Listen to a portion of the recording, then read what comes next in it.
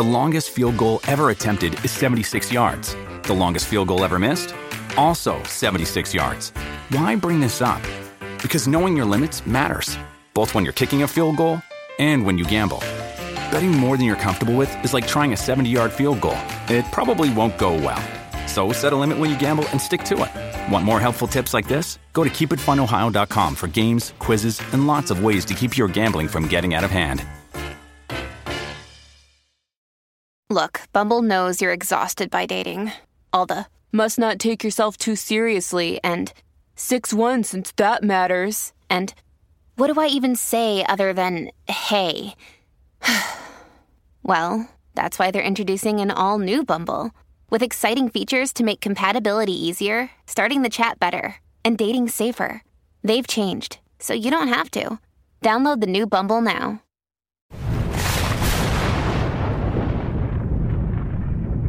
Brought to you by Charity Mobile, the phone company that supports life and family. 5% of your monthly plan price goes to your favorite charity. Mention offer code TRADITION for a special Christmas offer. Learn more at CharityMobile.com. In the days after Fiducia Supplicans was released, the news that the French bishops had stood tall and firm against it went across the internet. Right-minded Catholics celebrated, which makes sense. It turned out at the time that it was really only 9 bishops among the French who stood firm, and the rest had remained generally silent. That may sound like a lot for a country the size of France, but as we'll see, unfortunately that didn't take hold. In recent days, the French Bishops' Conference issued a document endorsing Fiducia Supplicans, having them join among the number of those functionally apostatizing from the faith. We've also seen at the same time the Bishops' Conferences of Portugal, home of Fatima, have also endorsed Fiducia Supplicans. I'm reminded when looking at the story of the Portuguese bishops endorsing that evil document of part of the message of Fatima relayed by Sister Lucia. It wasn't given at Fatima. Sister Lucia famously had experienced apparitions of Our Lady and our Lord into the late 1920s and early 1930s. And at one of those visits from Our Lady and our Lord, she was told that the deposit of faith, the integrity of the faith, would remain in Portugal. It was given in ambiguous kind of terms, well, at least what she told us, because she gave very little about that. Now, in light of that, though, I do wonder what that means, because the Portuguese bishops have joined in endorsing, essentially, the church embracing sins that cry out to heaven for justice. Let's turn to first the Portuguese bishops, since they're the more interest here. Here, from their own Episcopal Conference website, we get the announcement from the Permanent Council given the 9th of January 2024. It reads as follows. At its meeting today, the Permanent Council reflected on the agenda of the next plenary assembly, which will have as its main themes synodality, in light of the synthesis of reports from the dioceses and the upcoming preparation of the ad limina visits of the Portuguese bishops from May 20th to 2025. The agenda will be published in due course. As an aside, an ad limina visit is when the bishops of a conference meet with the Pope face-to-face, and it can have private conversations with him as a body. Point 2. Regarding the ongoing synodal process, the Council reiterated the practical guidelines for dioceses, the reflection of which should focus on chapters 8 to 12, 16, and 18 of the synthesis report of the 16th General Assembly of the Synod of Bishops for October 2023, always guided by the following fundamental question: how to be a synodal church in mission. Each diocese must send the fruits of their reflection to the CEP by the end of March 2024. This is in reference to the new declaration from Rome about why we need to have more synodal meetings at your dioceses and parish level. They're doing it too. Furthermore, each diocese can send to the CEP with the same deadline a brief testimony of the work carried out and the experiences lived, maximum of 2 pages, sharing a good practice that it considers significant for growing missionary synodal dynamism. That's a modernist lingo, a secular managerial lingo applied to the gospel. Repulsive. In the first week of April, the CEP synodal team will summarize the reflection of all dioceses in 8 pages. The summary text will be assessed and approved by the CEP Plenary Assembly from 8th to 11th of April 2024. The final text approved by CEP will be sent to the General Secretariat of the Synod. The deadline indicated it May 15th. Following the recent declaration of Fiducia Supplicans of the pastoral meaning of blessings from the Dicastery of the Doctrine of the Faith, which does not alter the Church's doctrine on marriage, sure it does, the Permanent Council recognizes the welcome of all in the Church and expresses the full communion of the Portuguese bishops with the Holy Father.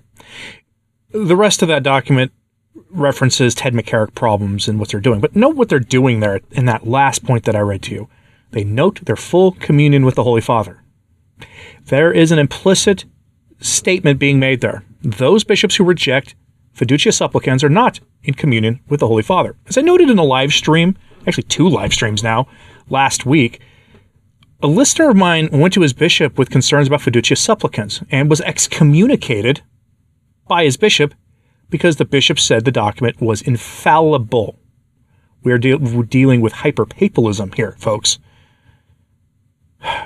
More of that kind of nonsense from the Portuguese bishops, unfortunately. But now we turn to the surrender on this issue also from the French. The French bishops have not, of course, been very good on, we thought had anyway, been very good on this.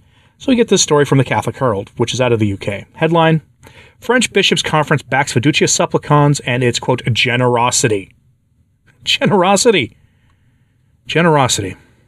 What could be more generous than, I guess, denying the gospel?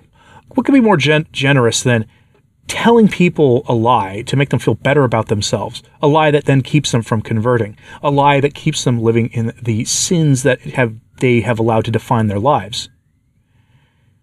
I would feel the same way about this, and I'm sure you would too, if we were talking about any other sin that runs rampant in our culture. Imagine, for instance, if for whatever reason, the Vatican issued a document saying that people using and consuming indecent, impure images on the internet, evil images, to borrow a term from Kennedy Hall.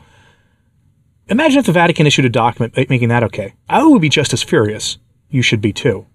For whatever reason, this particular sin, one that sacred scripture defines as crying out to heaven for vengeance, gets a pass. I don't know why. They call it generous, though. From the article, quote, days after 9 French prelates announced that they would not authorize blessings to double S couples as requested by the recent Vatican Declaration Fiducia Supplicans, the Permanent Council of the French Bishops' Conference has said instead that such blessings should be given as a sign of, quote, unconditional and merciful welcome. In a statement dated 10 January 2024 and signed by each member of the Permanent Council of the French Bishops' Conference, including its president, Archbishop Eric de Moulin-Beaufeuille of Reims, apologies to the French for my horrible pronunciation, its 2 vice presidents and Cardinal Jean-Marc Aveline of Marseille, the prelates addressed the public debate that Fiducia Supplicans had caused, noting that the main points of dispute are the declaration's treatment of the accompaniment, that's an interesting way of phrasing it, of double S couples and divorced and remarried couples. The council said they saw the declaration, signed by the DDF prefect Cardinal Victor Manuel Fernandez, as, quote, an encouragement to pastors to generously bless those who approach them humbly, asking for God's help. The statement comes after 9 French bishops earlier this month refused to allow blessings for the types in question, saying priests may bless individual types in question, but not couples, end quote. Their interpretation is what we call a hermeneutic of coping. They are interpreting it in the way that would make them feel as if it was an Orthodox document. You cannot separate the couple from the union that makes them, by definition, a couple. You can't. And that's what they're doing. May God have mercy on them for it. So the French have given up. The Portuguese have given up as well, and in so doing have implied that any bishop who is against this is not in communion with the Holy Father. Now think about that for a moment. That's an implication that the Polish Bishops' Conference are not in communion with Rome anymore. That's an implication that virtually the entire bishops' bodies of Africa, all of them, the entire continent, are not in communion with the Holy Father. That means that various cardinals and bishops who have spoken out against this, Schneider, Strickland, anyone you care to name, is no longer in communion with the Holy Father. Take all the time you think you need to wrap your head around the implications of that. That's where we are now. the bishops in those two countries, formerly the beating heart of Christendom, have embraced the secular ideology, and they've done it through a hermeneutic of coping. I'm curious what you have to say about this, so let me know in the comments. Please hit like and subscribe if you haven't. It does help. So to sharing this on social media, that helps too. And as always, pray for the church. I'm Anthony Stein. Ave Maria.